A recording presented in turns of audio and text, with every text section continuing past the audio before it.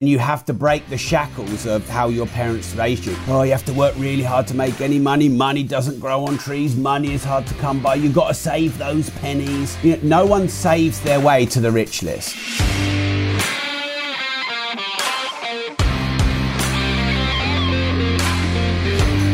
Success leaves clues, as they say, and the traits of the greats can be modelled if others want to be successful.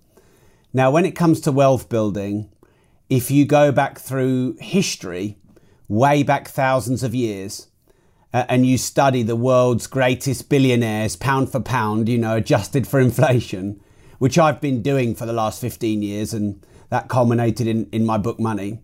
There are a few common traits, and I think that there are 4 main traits. So one is intense curiosity.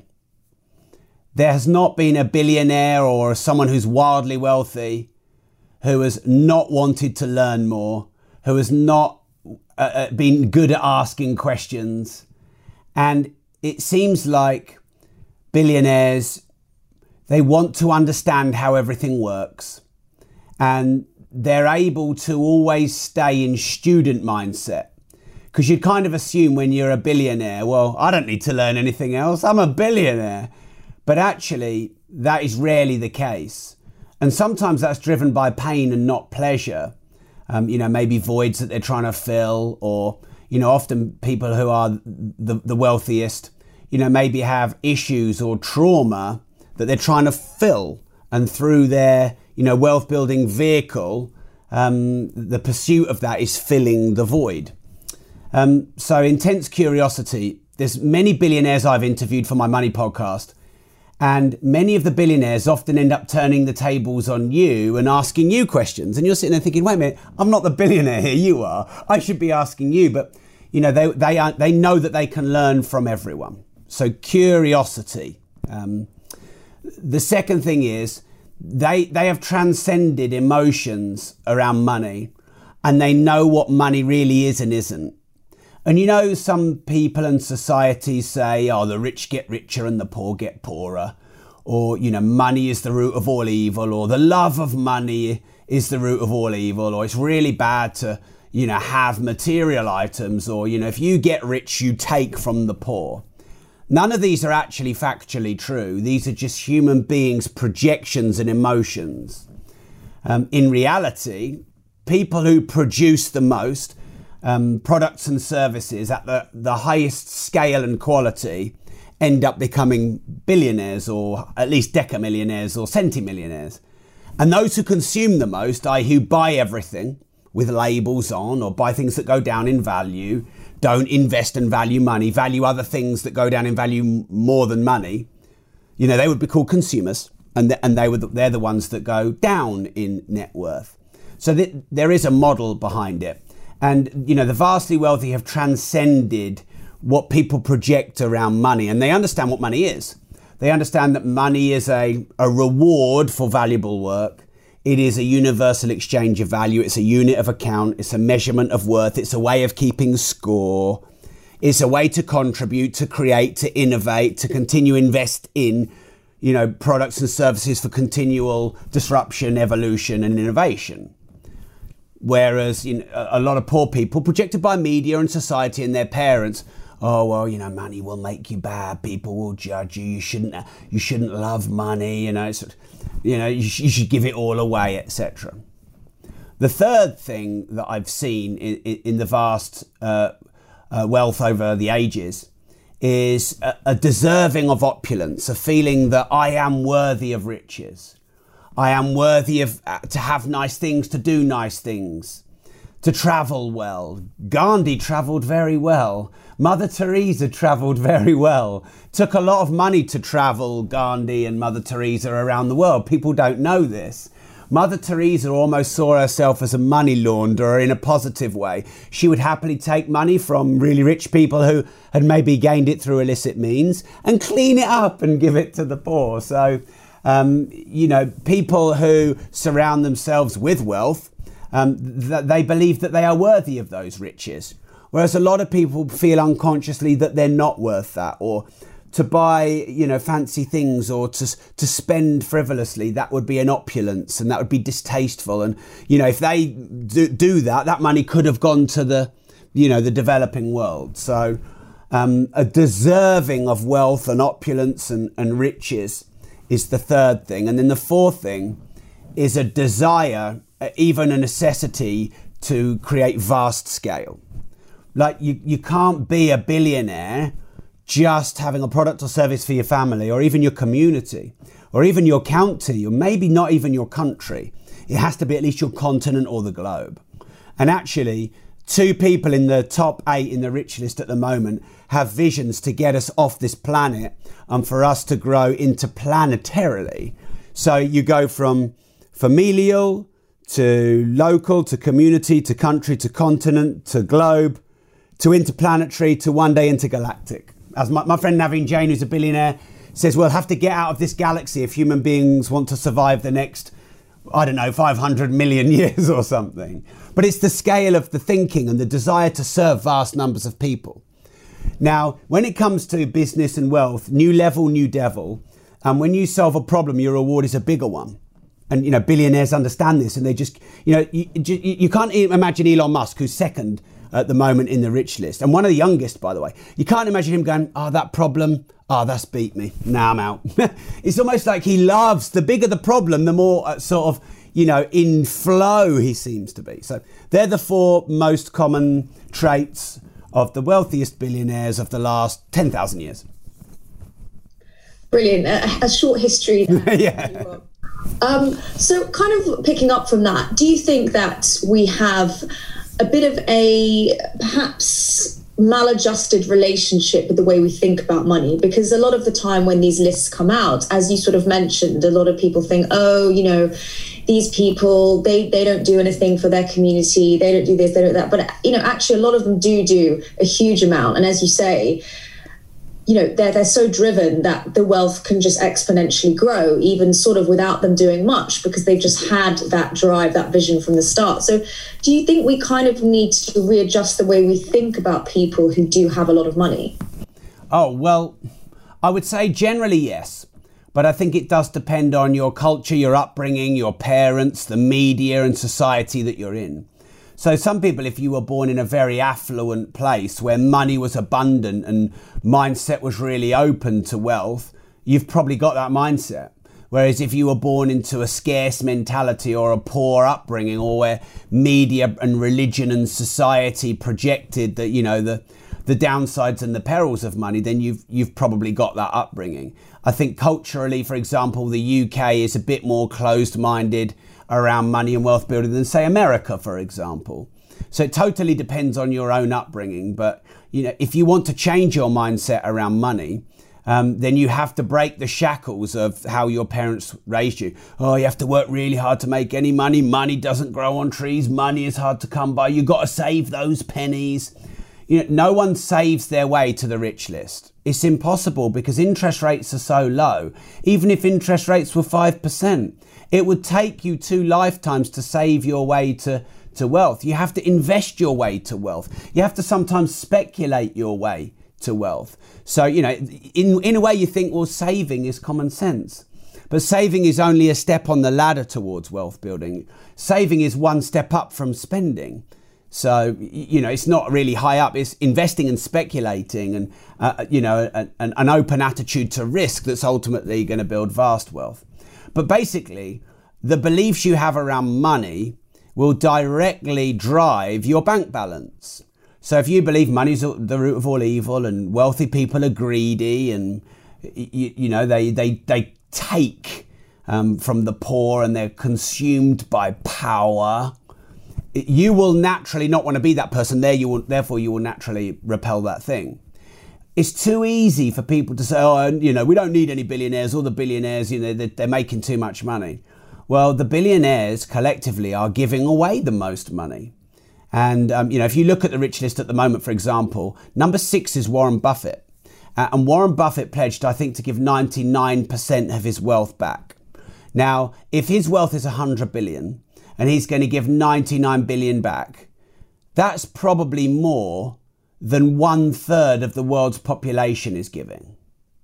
And all those people who go around moaning about billionaires, how much money are they giving?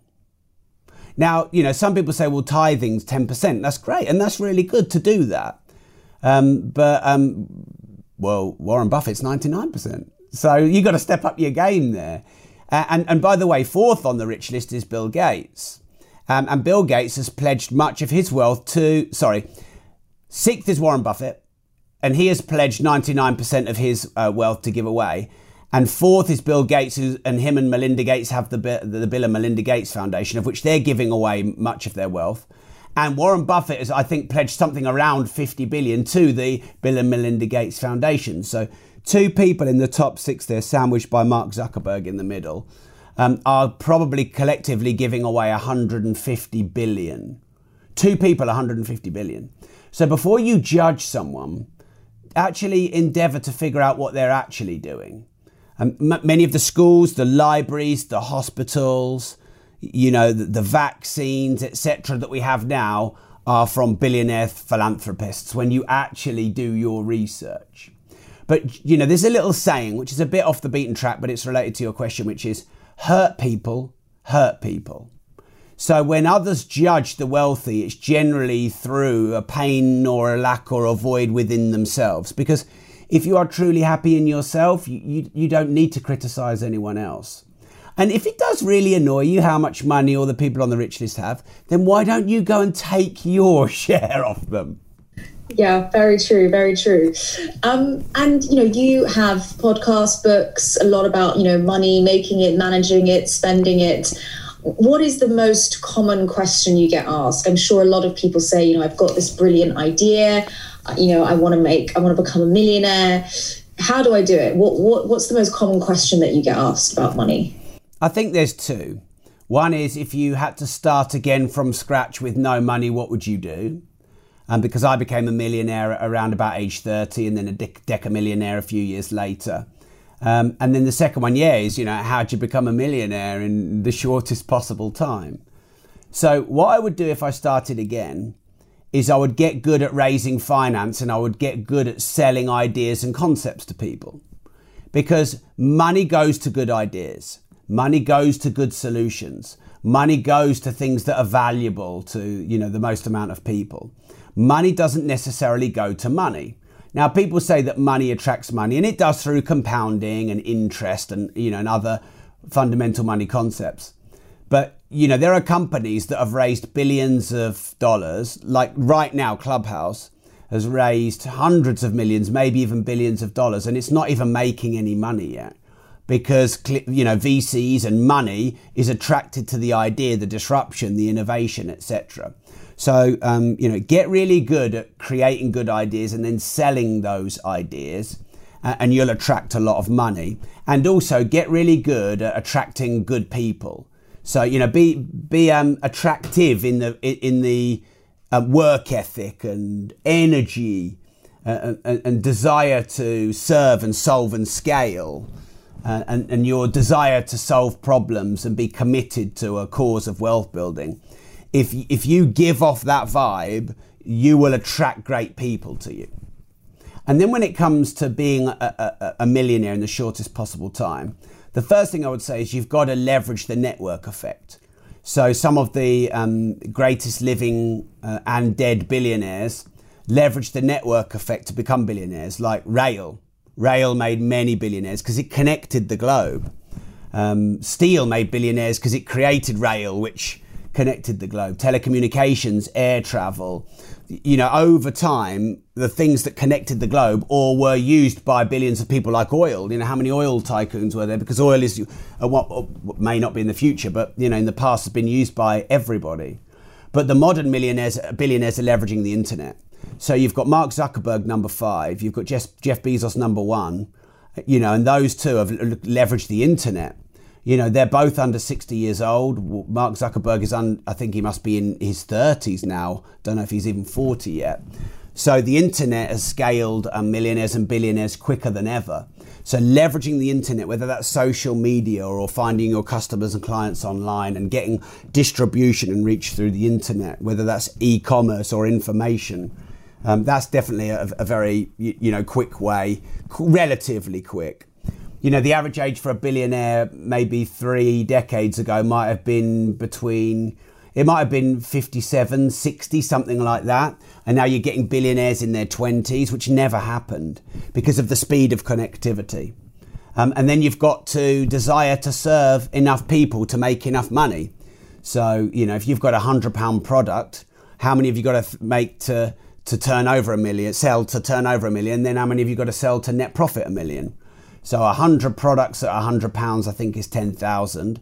So 100 products at £10,000 is $1 million in the turnover. And if you've got a 50% margin or a 30% margin, you've got to double or 150% that. So you've actually got to figure out how many widgets do you need to sell and then break it down by day. So if you wanted to become a millionaire in 3 years, let's say you've got to sell 10,000 units, you divide it by 1,000 days, you only need to sell 10 units a day to become a net worth millionaire. So when you look at it like that, it's not as hard as it looks. Well, yeah, I mean, sounds easy. It's my job. My job is not to make it sound hard. And my final question then to you as a disruptive entrepreneur is, does money still drive you? Absolutely, yeah. People say money doesn't make you happy. Yes, it does. I have been poor. I've been £50,000 in consumer debt, earning £200 a week and spending £300. And, people say that millionaires and billionaires are obsessed by money. But I think when you're always struggling for money, you're more obsessed by money because you're always thinking about the money you don't have and the things that you can't do because the money you haven't got. And money does solve a lot of problems. It makes things easier. You can travel easier. You can put your kids through to a nicer school. You can get a slightly nicer or even an electric car, if you want to do good for the planet. So, definitely money is something to be embraced and not to be, sniffed at. Don't judge making money until you've actually done it yourself. And, anyone who says, money doesn't make you happy, I don't think has ever had any, because I've met many billionaires. I've probably interviewed 15 billionaires. I'm friends with many billionaires, and not one has said to me, do you know what, Rob? Money makes me so unhappy. Would you just take my billions? Honestly, it's ruining my life. Just take it all. I don't want it anymore. It's causing me all these problems. So money does solve problems. You need to have vaccines? You need billions. Money solves the world's greatest problems. If you remember that money is a universal exchange of value, a unit of account, a measure of worth and value, I think many billionaires use money to keep score. Whether they're looking at themselves on the rich list and Larry Page is going, damn, Larry Ellison's one above me, and that sort of friendly competition element. Or whether you're setting a goal so that you can afford a nice house and a nice car and 3 nice holidays a year. Or it just makes you feel like if your net worth is going up every year, I'm progressing in my life. If you went to the gym, you wouldn't want to get more overweight. You wouldn't want your strength to go down. So, you weigh yourself and you look in the mirror. That's what you do. And with when it comes to business and entrepreneurship and money, the way that you know that you're progressing is if you're making more money. But there's also the argument that, having huge amounts of wealth, having billions, also comes with a huge amount of responsibility. And, managing that money becomes a full-time job. Yeah. Because you've got to do something with it. Yeah. So would you rather have a full-time job in the coal mines or a full-time job managing your billions? I don't know which one you would prefer, but yeah, I mean, look, by the way, being wealthy does not have all upsides. I have a Lamborghini Aventador. I reversed it out of my garage in a bit of a rush. I snapped the wing mirror off. That'll be a £7,000 bill. The insurance is £5,000. I crashed my Ferrari into the News International building. I was all over the mainstream media. And of course, you can imagine what the 6,000 people in the comments on the Daily Mail online website said about me and my driving ability. Women, that would have been way worse. Yeah, that would have been. Yes, that's very true. So yeah, money does come with responsibility, insurance, security, managing it well, not letting it go to your head, not letting it turn you into, a bit greedy and power hungry. But Being poor also comes with massive responsibility of how do I feed myself? How do I, send my children to a good school? How do I add value to my community? Really, what money does is buy you time, and then you choose what you do with that time. That was perfect to end on. That is so true. Thank you so much, Rob. I really appreciate it. You're very inspirational. Thank you. See how you're doing what you do. Thanks so much. All right, great. Thanks a lot. So much. Thanks, Rob. Take care. Bye. Bye.